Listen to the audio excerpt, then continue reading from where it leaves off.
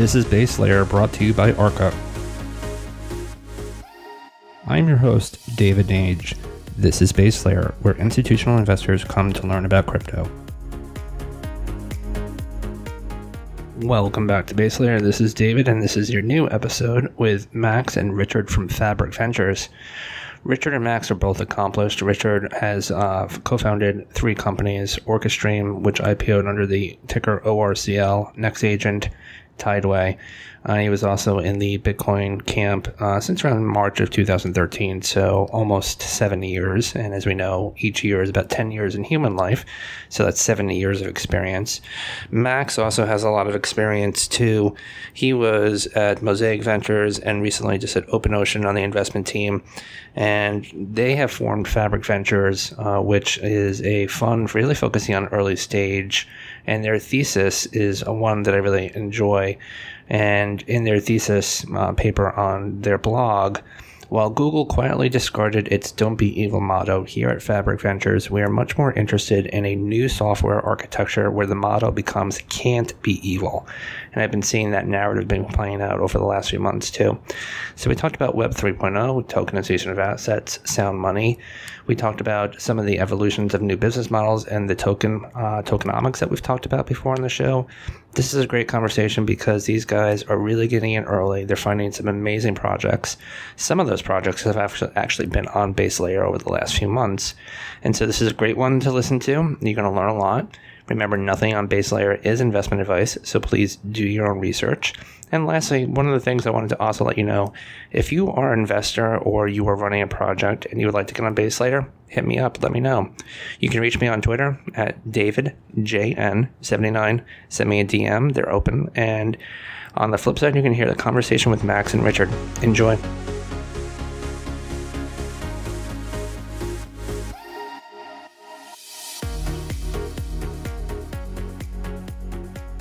This is David, and this is your new episode of Base Layer. I have Max and Richard from Fabric Ventures with me today. How you guys doing?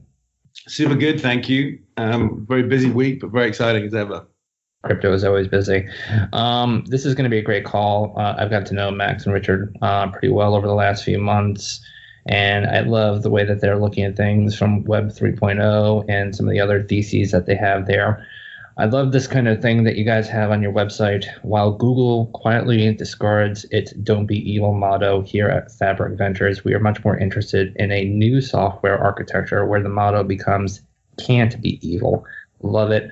And it's something that we've been talking a lot of in the show.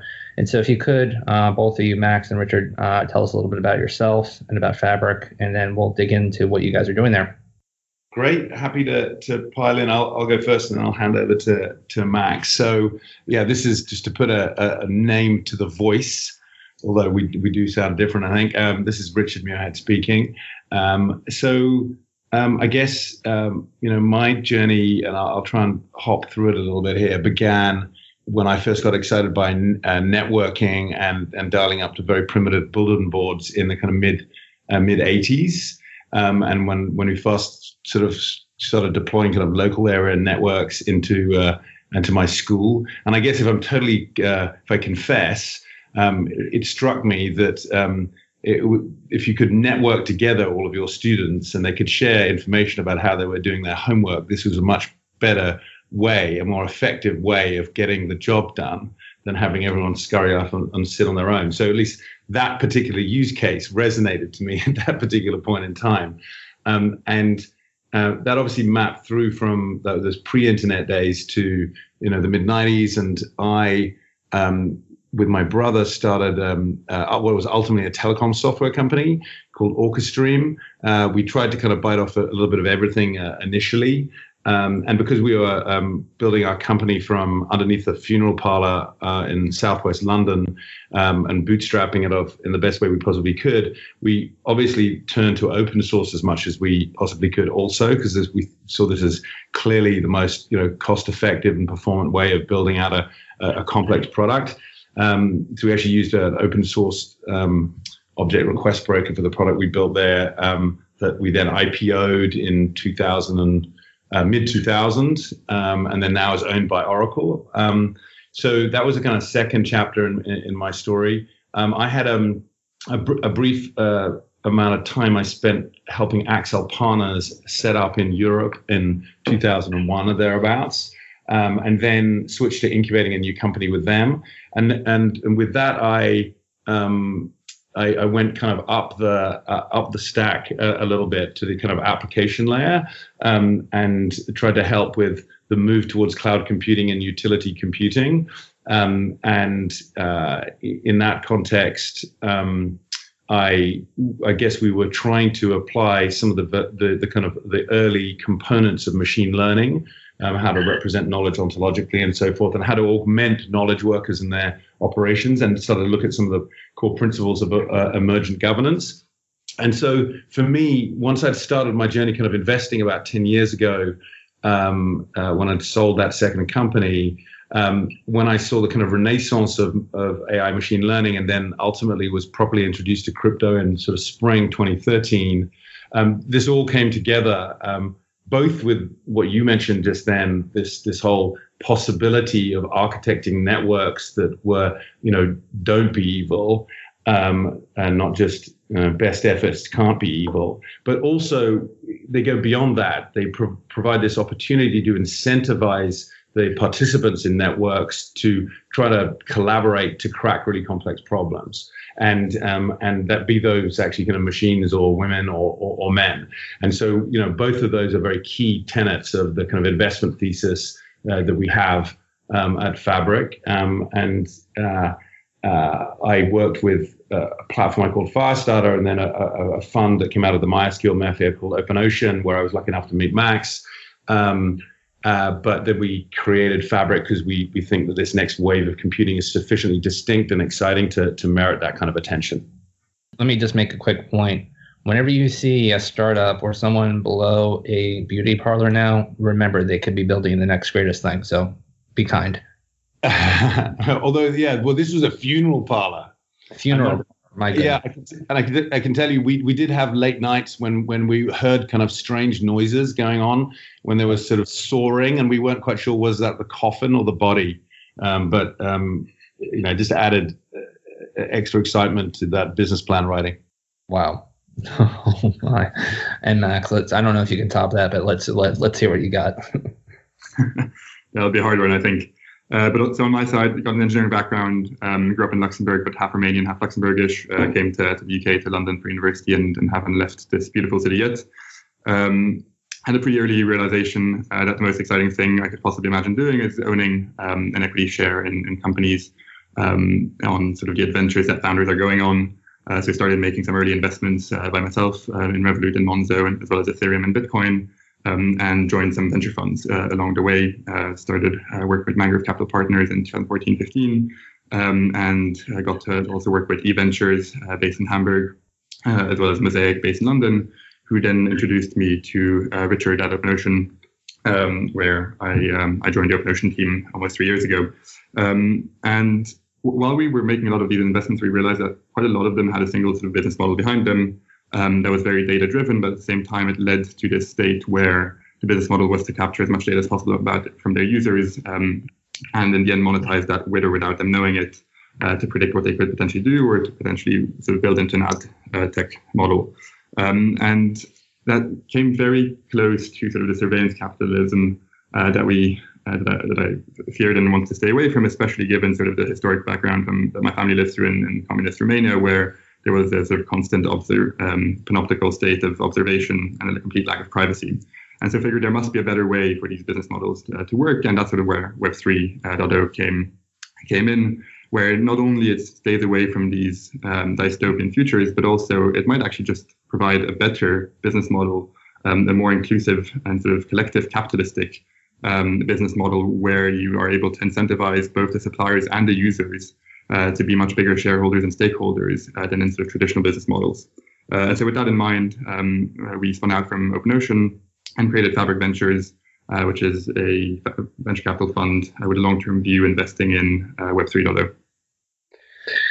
So let's talk about your thesis a little bit more. Web 3.0 and the tokenization of assets, sound money. What is Web 3.0? Because we've now gone from 1.0, which was in the 90s, into the 2000s, and we had everything go up into the cloud, which was effectively 2.0. And now the conversation is, okay, well, the cloud is really not, it's all servers. There have been large conglomerates that have taken advantage of those situations. They have provided free services and they've provided fast services, but at the same time, they've been able to gain a lot of insight and data about all of us who are using them. And so talk to us about what Web 3.0 is and kind of what you vision it to be, or is it real right now? Or let me restate that. Is it real right now? And if it is, tell us more about it. And if it's not, what are we building towards? Mm-hmm. Well, so let me have a go there. Clearly there are different ways that you can approach describing what we see going on right now, depending on which sort of vantage point you have. But I would say, although actually it's super critical that we move away from this situation where tech titans have us as the product and we give away our data, and there's the possibility that they could be evil, and of course that also possibly applies to governments. That's a critical thing. But in essence, actually, the shift we can start going through now solves that problem actually almost kind of as a sort of side effect or as a byproduct. The shift is to a goal of sort of very decentralized operation of the internet and the operation of autonomous agents on that communications network that folks have been kind of dreaming about for many decades. And so to kind of recap what you just said, in the 90s, with Web 1.0, you had $1 million websites, constrained to delivery to a desktop that might have required a dial-up, which is a sound I can't remember whether I'm thinking back to nostalgically or with fear, and then obviously e-commerce itself even was kind of highly primitive and everybody was scared of it. So that was kind of Web 1.0. Web 2, we think of as this, and again trying to just focus on the essence of it, is this move to the cloud, the ability to run thousands of or millions of experiments on web apps and mobile apps in parallel, and when you're successful, to be able to scale up smoothly to build something that dominates the planet in terms of your particular function. So that was a critical invention. The cloud took a lot of work, and then of course delivered to the mobile, which means it's not just those couple of hours you've dialed up, but actually in your pocket all the time, and in fact interrupting your life, to an increasing degree through notifications. And then critically on top of that, the social layer. So that enables you to move out of this phase. And I was actually sort of extremely heartened to see a particular cartoon used in our Fabric CogX Web3 conference earlier this week, which was all about on the internet, nobody knows you're a dog was the cartoon. And it was really from the Web 1.0 phase, because it wasn't until Web 2.0 came along and suddenly the success of Facebook in particular, that people came out of the shadows and they said who they were. And why is that important? That's important because now you can give recommendations to products and services, and then you can act as kind of highly leveraged distribution channel for those services. So in combination, that's delivered as Web 2 with products we love like Airbnb and Uber and so forth. So with Web 3, so during this time period, there had, as I said, been this desire to kind of build highly, these software components that could, use data locally, make decisions locally, and then interact with each other across the network in a kind of quasi-autonomous fashion, be composed into very complex processes and business processes. That desire had been there, and it was called back at the turn of the century web services. And the various standards bodies will work very hard to try and standardize the approach to that. And Tim Berners-Lee actually started calling it the semantic web. He's saying that if we can go beyond just exchanging kind of like dumb data, marketing brochures, but to a point where one piece of software can interrogate another and know what it might be able to do for it, and then understand what comes back from that and trust that whole interaction, then we would have the semantic web. And this would be, combinatorially speaking, extremely powerful.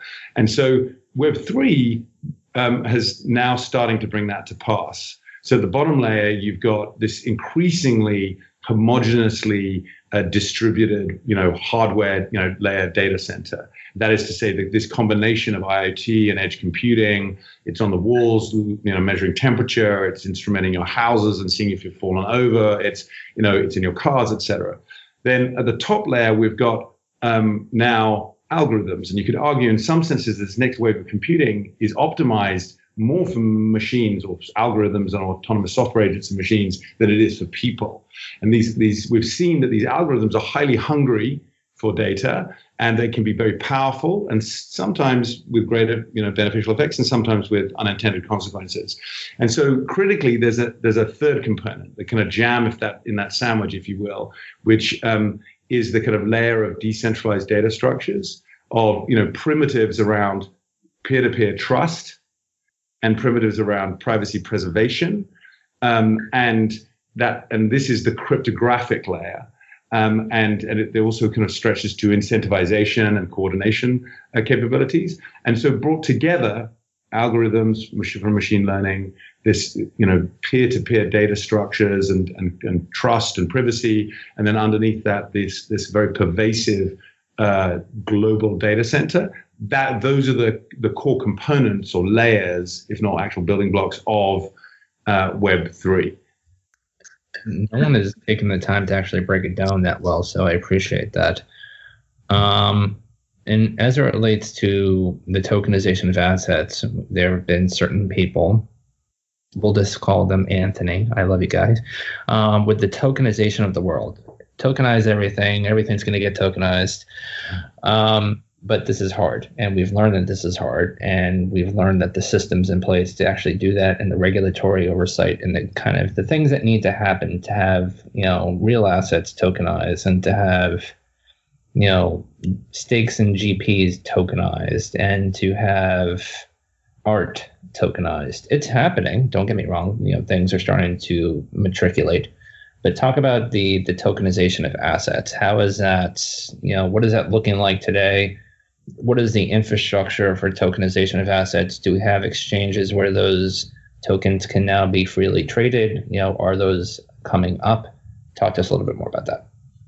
Yeah, I mean, I'll start, Richard, again, I'll start with a little anecdote from my perspective. So kind of, I was reading a book in the mid-90s by Nicholas Negroponte called Being Digital, and it would have been 95, and that was something that brought home to me, very readily the huge impact that the digitization of content was going to have, and for us, that sort of led into a kind of way we think about things, which is that the tokenization of ownership will be as the digitization of content was in this last wave. So we see it as, and given that ownership arguably is significantly more powerful a kind of concept or vector than just a piece of content, you could argue it's a bigger wave than we have seen hitherto. So, and then as a result of that thinking, I guess, and an observation, as you said, of what's already starting to happen,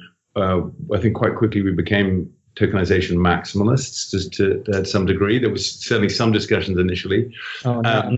Not more maximalism. No.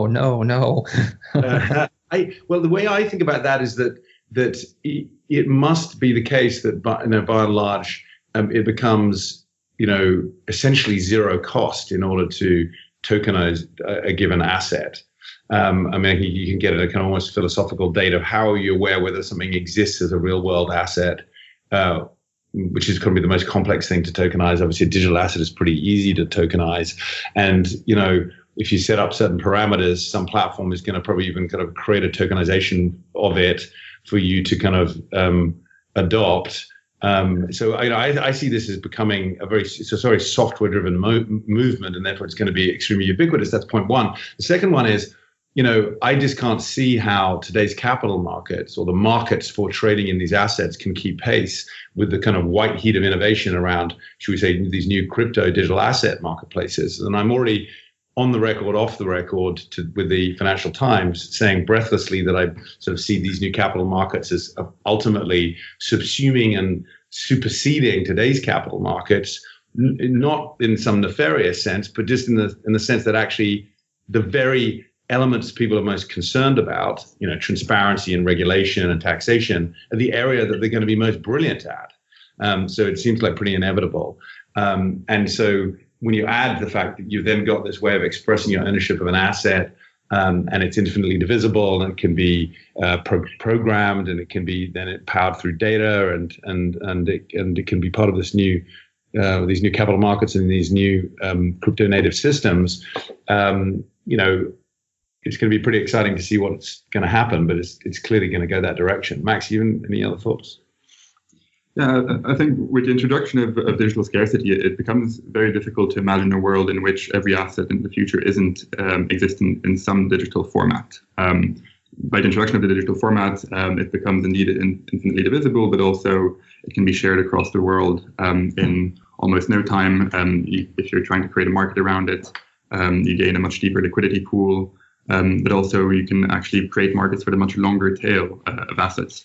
So while historically, for example, if you take the invoice financing world, there was only a certain class of SMEs that could factor their invoices because they were part of a certain infrastructure and they were within certain constraints. But if you can actually tokenize and create digital versions of invoices for every single SME in the world, that unlocks a huge amount of working capital. And actually that unlocks a huge amount of financing capital as well from a much broader set of potential investors. So from that perspective, it makes a lot of sense for every single digital asset, or every single asset to have its digital counterparts in the future.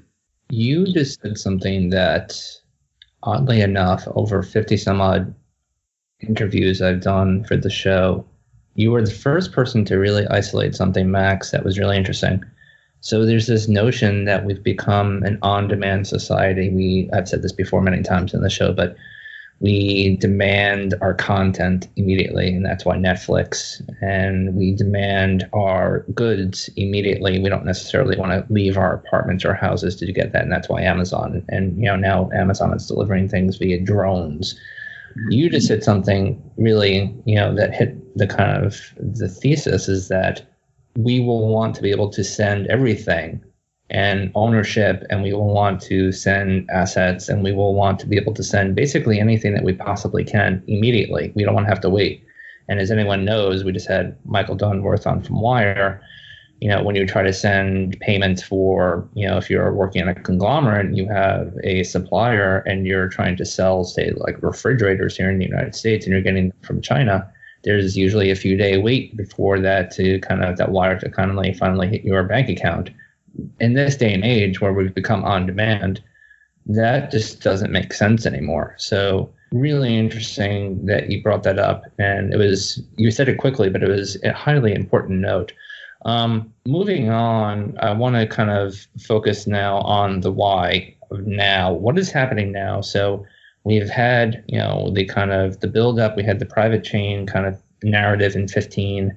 We obviously had the ICO hype and bubble in 2017. We had quote unquote crypto winter in 2018, which lasted into early parts of 2019, and now it seems that we've had this resurgence. We have platforms that are shipping, like Casa, which I know you guys are an investor in, and so in terms of the developers and the people that are building products, one of the, going back to, my friend Avichal over at Electric, they had done a dev report in the beginning of the early part of the year where they fingerprinted 20,000 plus code repos and 16 million commits. And they saw the things that were happening from the developer side of things. So what is happening in your perspective from what you see in terms of the metrics? How are projects moving from testnet to mainnet? And in terms of usage, using things like a DApp Radar or using things, like some of the DeFi metrics, what are some of the things that you're seeing from the metric side in terms of usage and in terms of build out? Yeah, absolutely. And we remember those three distinct periods quite well. But now on one side, sort of from the developer side, we're seeing a lot of very positive development and a lot of excitement from developers coming into the space, from moving on from some of the largest companies to start their own projects here. And that's sort of reflected by some of the numbers on the downloads of some of these sort of dev environments. For example, Truffle has 1.8 million downloads, Ganache has 1 million downloads, and Open Zeppelin as well, which is a set of libraries for smart contracts, has 700,000 downloads. Now, sure, you might argue that some of these downloads are sort of duplicated and they don't exactly represent one download, one developer, but they show a very interesting sort of correlation in terms of the growth. I think Zeppelin's growing at about 10% week on week. And at the same time, in terms of the actual usage, we're seeing, for example, on the 1st of June, we had 200,000 Ethereum addresses that were opened or generated. Now, if you equate an Ethereum address to a bank account or to a sort of digital version of a bank account, which I certainly do and would like to interact with all future DeFi applications straight from my Ethereum address, that's an insane number. They had 200,000 bank accounts that were opened within a single day. Equally on MetaMask, you have 260,000 monthly active users and 1.5 million monthly transactions, out of which 60% are currently on mainnet. So we're seeing some healthy adoption, both from developers as well as from some applications, especially in the DeFi space. A lot of people are sort of excited by the growth of MakerDAO, which, despite the downturn of the price of Ethereum, has not only maintained its peg but continuously increased the amount of loans that it's issued. And on the other hand, you've also got the corporates coming in. So Samsung announced that their S10 phones will be able to manage private keys. Apple recently announced their CryptoKit, as well as their sort of privacy preserving login with Apple button. And we also got Facebook, which is supposedly launching their white paper for their global coin on the 18th of June, and signed up some pretty big companies who are committing $10 million each to run nodes within that network, including Visa, MasterCard, and Uber. So there's a lot of excitement from developers, from users, as well as from corporates. So we're seeing this sort of meeting point in the middle, where we're very keen to see what will be built over the coming months. We'll add our own stat to that, where we had 10 stages at our conference this week on various topics in AI and emerging technologies, and the Web3 decentralized stage got the most live streams of all stages. So that's a statistic by I think a factor of 2. And to add to, I guess, sort of the developer and usage metrics are interesting, but also more from an infrastructure perspective. We're seeing a lot of these proof-of-stake networks go live at the moment. So we had Tezos a while ago, but now also Cosmos recently launched, and some of them in our portfolio, including Polkadot and Keep, are preparing to launch over the coming months as well. And with Tezos, for example, we're seeing, I believe last time I checked, it was sort of 70 to 80% of all Tezos are being locked up and being staked within the ecosystem. So you're seeing these tokens not in the hands of speculators anymore, but rather actually in the hands of people who care and participate within these networks.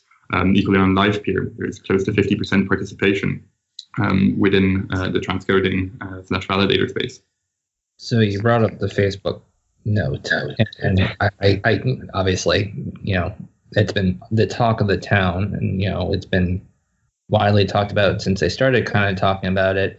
But over the last few days, obviously it's been coming more and more. And then they did their announcement a few days ago about, Visa and some of the other participants in there. There are two different kind of, arguments. There's one where this is not necessarily good for, the kind of the crypto community, because this is, not really a crypto product. And obviously there's been some debate that Facebook has taken advantage of their place in society with abusing data and privacy. And then there's the other side of the argument where it says, okay, there are 2 billion users who are now going to be exposed to what a cryptocurrency is. And so where do you guys kind of lie on that? I think I've stated my opinion that a business that has hundreds of $1 billion of market cap with 2 billion users who are now on the Wall Street Journal talking about a cryptocurrency, in terms of the nomenclature in society, it's probably a good thing. But at the same time, there could be some issues that other people see that it's what they're building is not necessarily the kind of the vision, if you will, of what we're all trying to strive for. I mean, so the first thing I think we would probably both say is that the jury's still out. We don't know all of the details, so we should be careful not to kind of prejudge what is yet to be kind of announced properly and indeed launched. The second thing I guess I would say is that without sort of necessarily pointing the finger of blame at Facebook's execs and shareholders, it is kind of the inevitable outcome of kind of a capitalist system and a publicly listed company that is attuned to optimize profits and share price growth.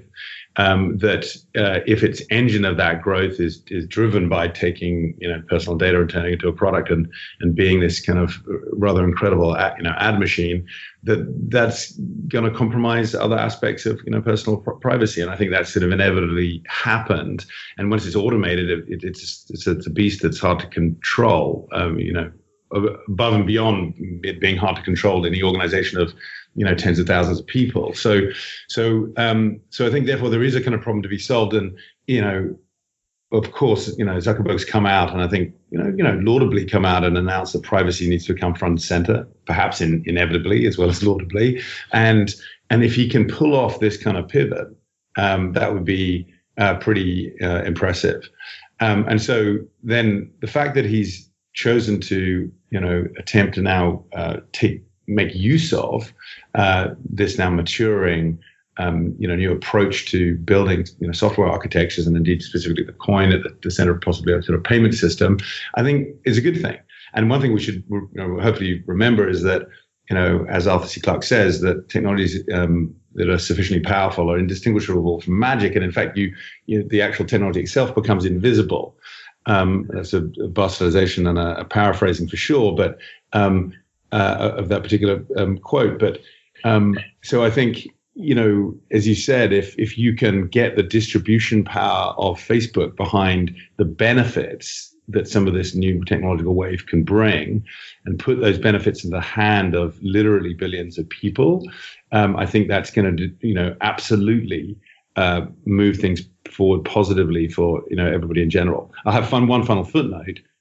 I am not clear at all on really what the kind of more sort of socioeconomic or even geopolitical consequences of this are, because if you have something that is already a kind of supranational state that is able to kind of sort of shift elections or the outcome of elections allegedly, and now it's getting into its own form of fiat insulated currency or fiat pegged and but nonetheless not nation state insulated currency.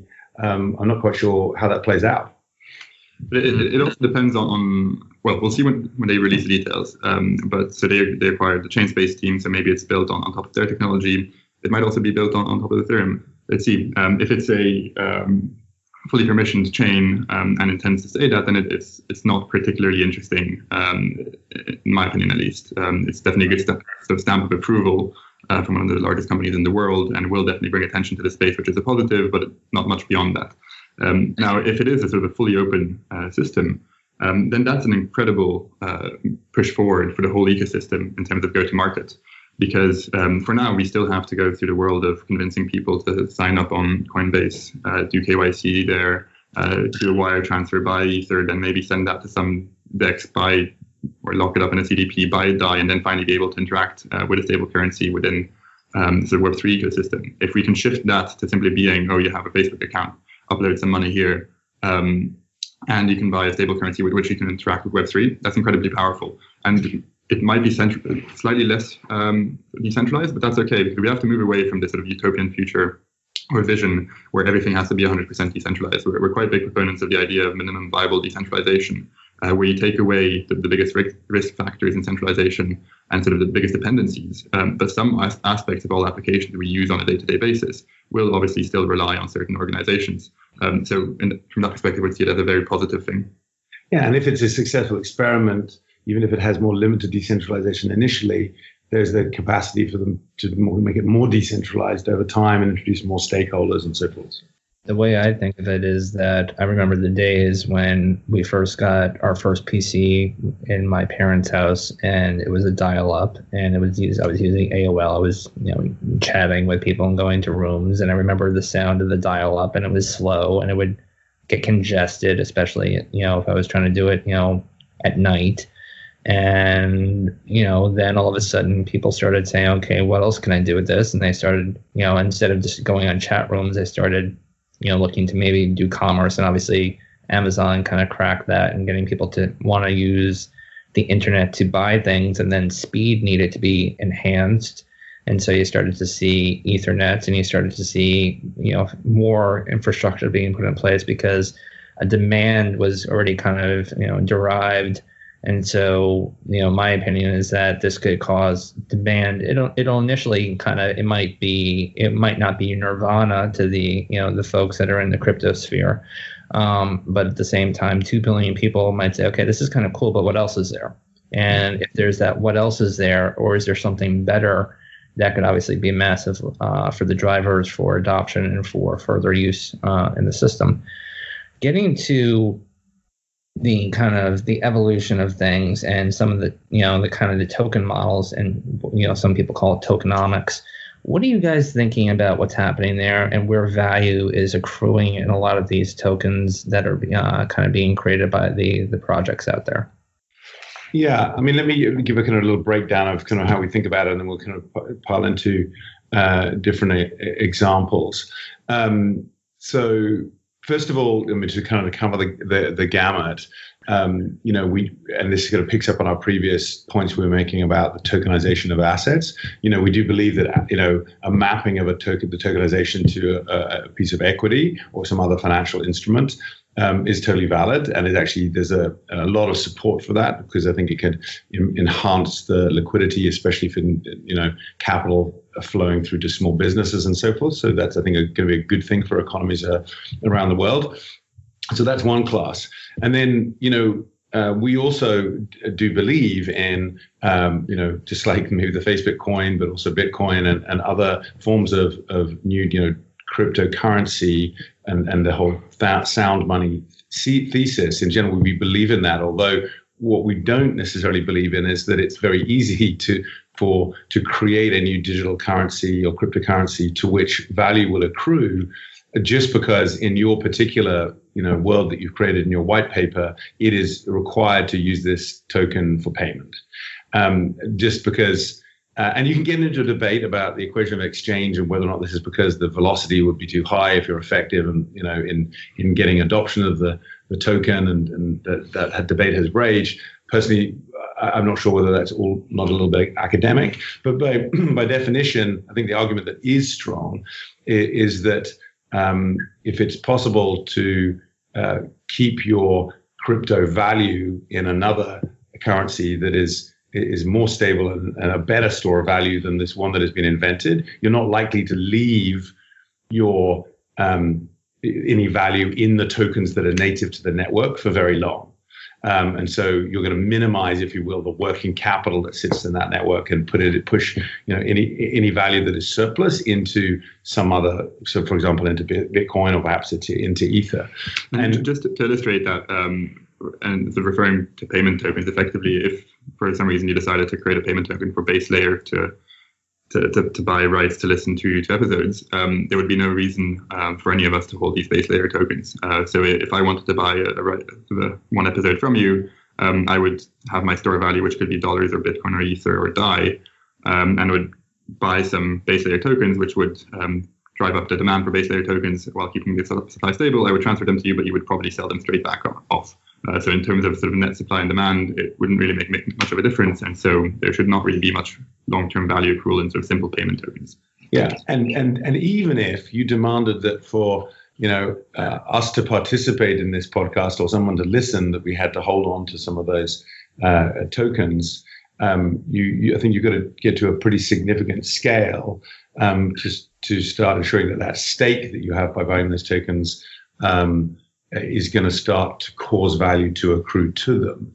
And in fact, more than just enforcing that stakeholding and driving the scale of the network, you also then need to look at some economic benefit for that staking. And so the cleanest and simplest model that we kind of in a sense look for first is around the concept of a work token. Whether you think of that as a taxi medallion or whether you think of it as a work permit, or even you can think of it as analogous in some senses to a visa to get into a country to be able to do work. Some combination of those metaphors. Then once you hold that, you're then permitted to do some productive work. So rather than driving a taxi, it might be that by virtue of that sort of those live peer tokens that you actually hold, you're able to put up some computing power to be able to fulfill the function of transcoding video streams, across a decentralized video streaming network. And But I think, and there are a couple of other examples we can go to, but I think you can extend that to not to be not just applicable to those who are holding or acquiring and staking tokens in order to do work, but also to those users who are wishing to participate in this network and benefit from a suite of services and discounts and so forth, who also need to stake to be good citizens within that network. But that is a long way away from just it being a means of payment within the network. And to continue a bit on some of these work tokens, what we find really interesting about them is that there's actually a very rational way to think about their future value. So if you consider that you can hold 5% of all work tokens within a given network, that gives you the right to perform 5% of all future work within that network. And if you consider that work to be profitable and the network to have a lot of traction and a lot of usage and hence a lot of work, you can model out your revenue flows over the coming 10 years. And from that, you could almost create a DCF analysis on what the entirety of the network would be worth in terms of all of its revenue flowing through it, and hence what your 5% of your tokens would be worth. And so there is a rational and sort of logical route to valuing some of these tokens. And then there's sort of secondary questions of how exactly are those revenues split. Currently, most of these work tokens have a split between the block reward and the actual transaction fees. We consider just the transaction fees to really be the root sort of data point to use for the evaluation, and the block rewards rather than being part of the revenue. Instead, it's actually more of a redistribution of tokens into the right hands. And what I mean by that is if this work token has a single use and that is to be held by the providers of work, then it's quite useless within the hands of any speculator. And so the block reward effectively redistributes the percentages of tokens held into the active hands and removes them from the passive hands. And so, for example, with LivePeer, which has 158% inflation in terms of block rewards, that makes sure that over time, the tokens tend towards the people who are actually actively participating within the networks. And what that does is that it shifts the business model from a model where you have equity holders and shareholders who come together once a quarter maybe to sort of decide on the direction of the company, and a bunch of providers in the case of Uber and Airbnb who get paid for their work, but they're disjointed, they're not the same. And so you move to a model where it actually has much better aligned incentives, where those two groups are put together, and you're incentivizing the providers of work with the sort of long-term accrual of value of the network. And that just makes a lot of sense for us. And so that's one model that we're quite excited about, but we're also seeing a lot of other models arise in the space. So we started with sort of the speculation on volatility, which was a sort of exchange and custodians, which were traditional equity companies, which are doing very well. Moved on to some of these payment tokens, which we're less convinced about, and some work tokens, which we're very excited about, but also some governance tokens, which allow you to have a say in the direction of which a network is going, as well as some companies and projects providing the UI and the UX for certain projects, and for which they take certain fees. So there's a whole range of different business models which are arising that are really native to Web3. And we've written a more extended blog post on this, which we can link in the show notes. And yeah, and just as a kind of final footnote on that, the way we look at it is that you can move from this kind of company-driven one in a model, the kind of the capitalistic sort of firm, to one that is more of a collective. And as Max has just said, then you have this stronger alignment between all the different stakeholders. People can be providing services, but also have a stake in the upside and the future of the collective. But also there's another difference there, which is that, or two differences to point out. One is that it should be possible or more easy to adopt what we see as a kind of a Bezos style approach to building your business. That is to say, is to deploy the fruits of the everyone's collective labors back into the success of the network. And set that expectation and be able to drive that from very early on. Obviously, famously, Bezos did that with his very first letter to shareholders back in 98. And then, if you want evidence as to whether or not that can be effective in building a very high scaled and very complex thing and from an extraordinary kind of simplistic start, then you only have to look at Amazon and its triumph. Albeit possibly with some downsides, but it's clearly been within that system very successful. And so we think that's a kind of a better approach. And the other thing to think about is that the elegance of this is that you can program and optimize the way in which you are thinking about the direction of those different revenue flows through to earnings and cash through the system in a much more flexible way than you ever could if this was all baked into kind of paper and legal contracts from the get-go in today's capitalistic and legal structures. So I think, and that is at the heart of what we're seeing is innovation, not just in terms of technology, not just in terms of new businesses, but ultimately new business models that allow us together to crack problems that you just couldn't crack before. So first and foremost, Base Layer is not doing an IEO and is not releasing tokens and is not minting tokens. So just everyone know that. Everyone know that I am not doing that. That is not in the business plan for the show. But in all seriousness, I'm curious in terms of, kind of you talked a lot about staking, and obviously there's more proof of stake protocols that are coming up in systems that are using the consensus. Some of the issues, I've had Silvio from Algorand on, we had Munib from Blockstack on, we had Ori from Bloxroute on, and, talking to people that are working through distributed systems and have been using and have been theorizing and have been practicing with distributed systems for years, the infrastructure that we currently have today, what is the current infrastructure that we're using, that all of these systems are using today?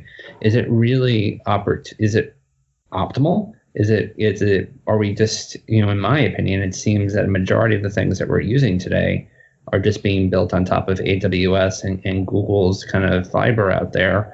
And, I think the future, for us to really be decentralized and see the vision of this is that we need to have more infrastructure that is purposed for decentralization. So I'm curious what your thoughts are on the current market infrastructure that a lot of these things are being built on today. Yeah, so indeed, a lot of the staking providers are largely based on AWS. Although from our work with Staked, for example, we know that they have a lot of sort of backup servers in the different geographies in case any of these providers go down. But ultimately, another sort of aspect we're very excited about is the direction that Casa, for example, is pushing into, as well as Helium or Dapnode, which have the idea of sort of one node per one house, or one house, one node, in which you as an individual are able to run some of these networks on your node and be, albeit a small one, a validator that effectively sort of meshes out the distribution and the decentralization of providers within the network.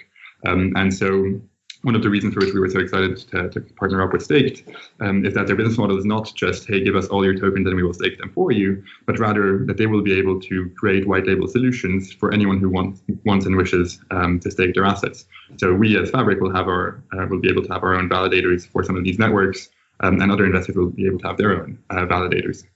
So that sort of spreads out the distribution of token holders as well as validators throughout the globe. So that's one aspect that should help within this push towards a more decentralized and distributed set of infrastructure providers.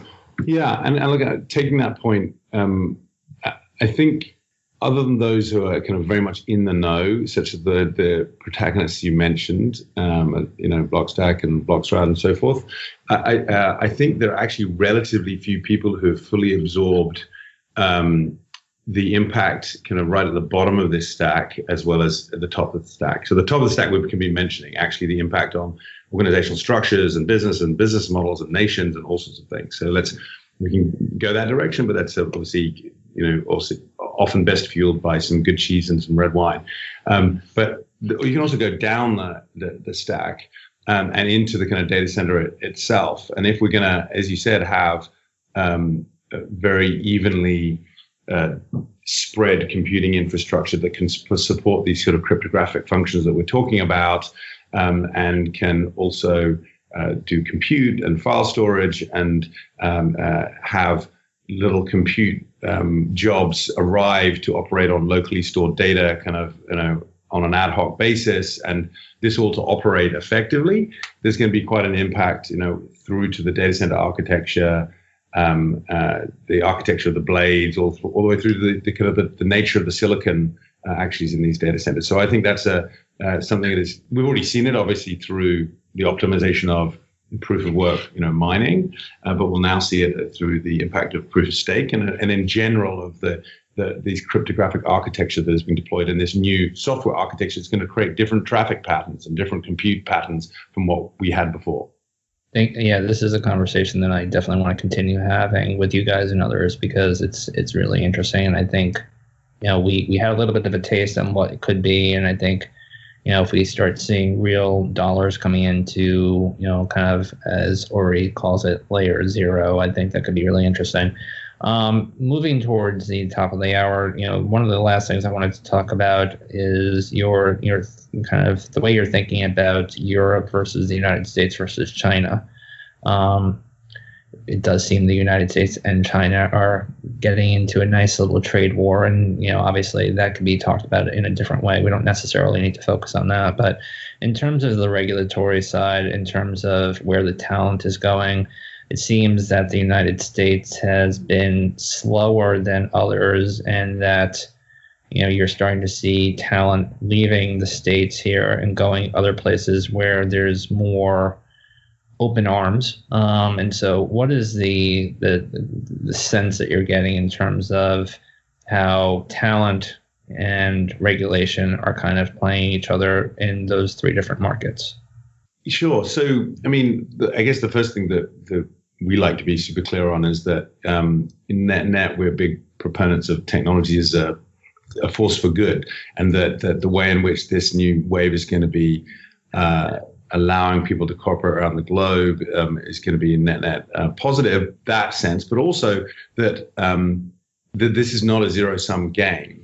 But that being said, it is clear to us that within Europe, nation states, but also the European government, take the opportunity and the challenge of AI and robotics, and indeed decentralized data structures and crypto very seriously, and are looking to put significant investment behind it at the research level, in being sophisticated customers, in backing venture funds and so forth.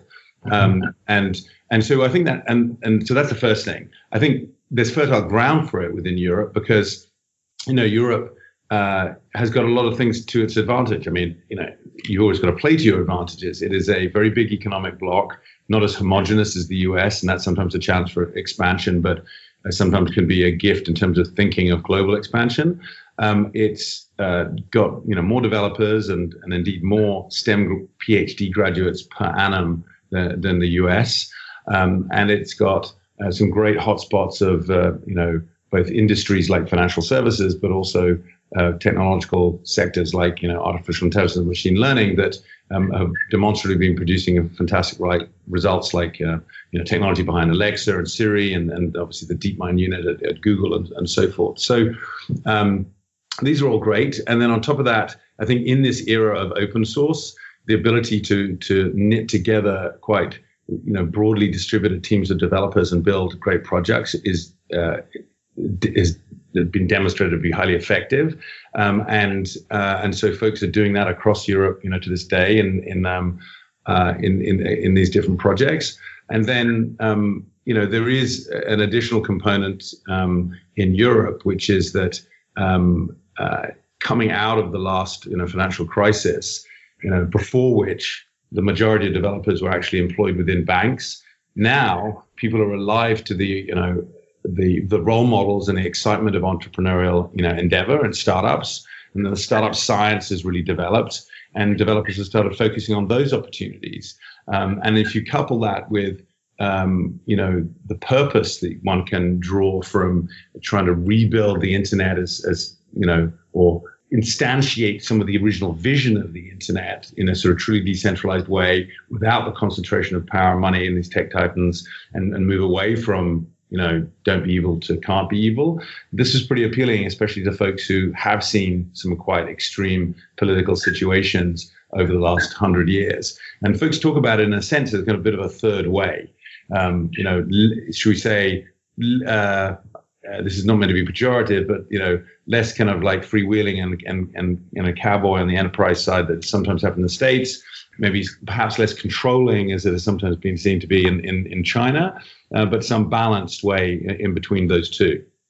We've talked a lot about, kind of thematics, and we've talked about, a lot of the things that you're thinking about in terms of what 3.0 and about, different staking models and valuation. We've talked a lot about the way that you guys process and think about this world. And one of the things that we like to do on the show also for the listeners is a way for them to kind of get to know our guests a little bit more personally. And as you've probably listened to the show, hopefully you're prepared for this, but two of the things that we like to kind of ask our guests are what they've been reading recently.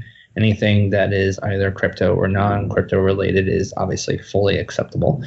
And then music. And so you guys are both overseas, and so Max in Germany, I hope you have some pretty good music, and Richard, I'm sure being in London and around the area, I'm sure there's some pretty good stuff you're listening to.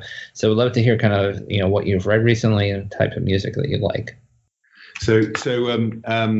I probably didn't prepare for this as well as I might have done, but here's my answer.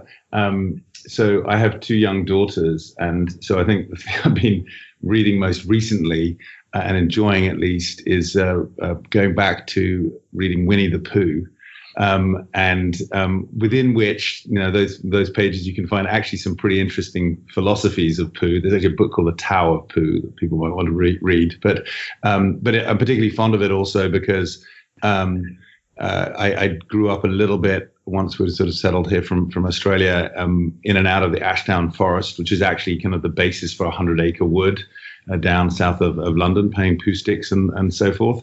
And so it's pretty good being able to read that and share that with my children. And in terms of music, I've guess been dipping into some Frank Ocean and stuff like that recently, but I think I would have to go for probably Frank Ocean would be the one.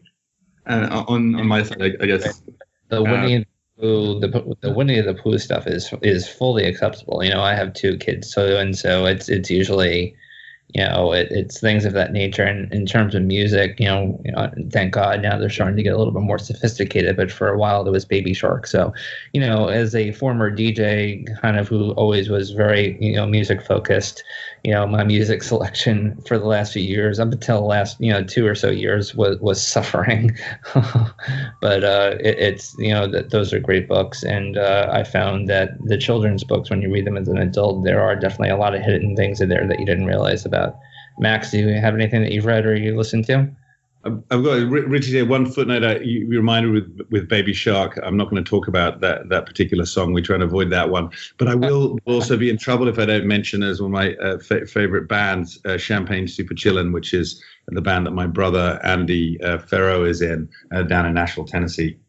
Nice. And on my side too, I've written original Luxemburger. You mentioned sort of good music in Germany. I'm actually quite on the sort of French-speaking side of Luxembourg. And so most of my music, actually, what I enjoy listening to most is some good variété française. So anywhere from Jacques Brel to Charles Aznavour to Michel Sardou.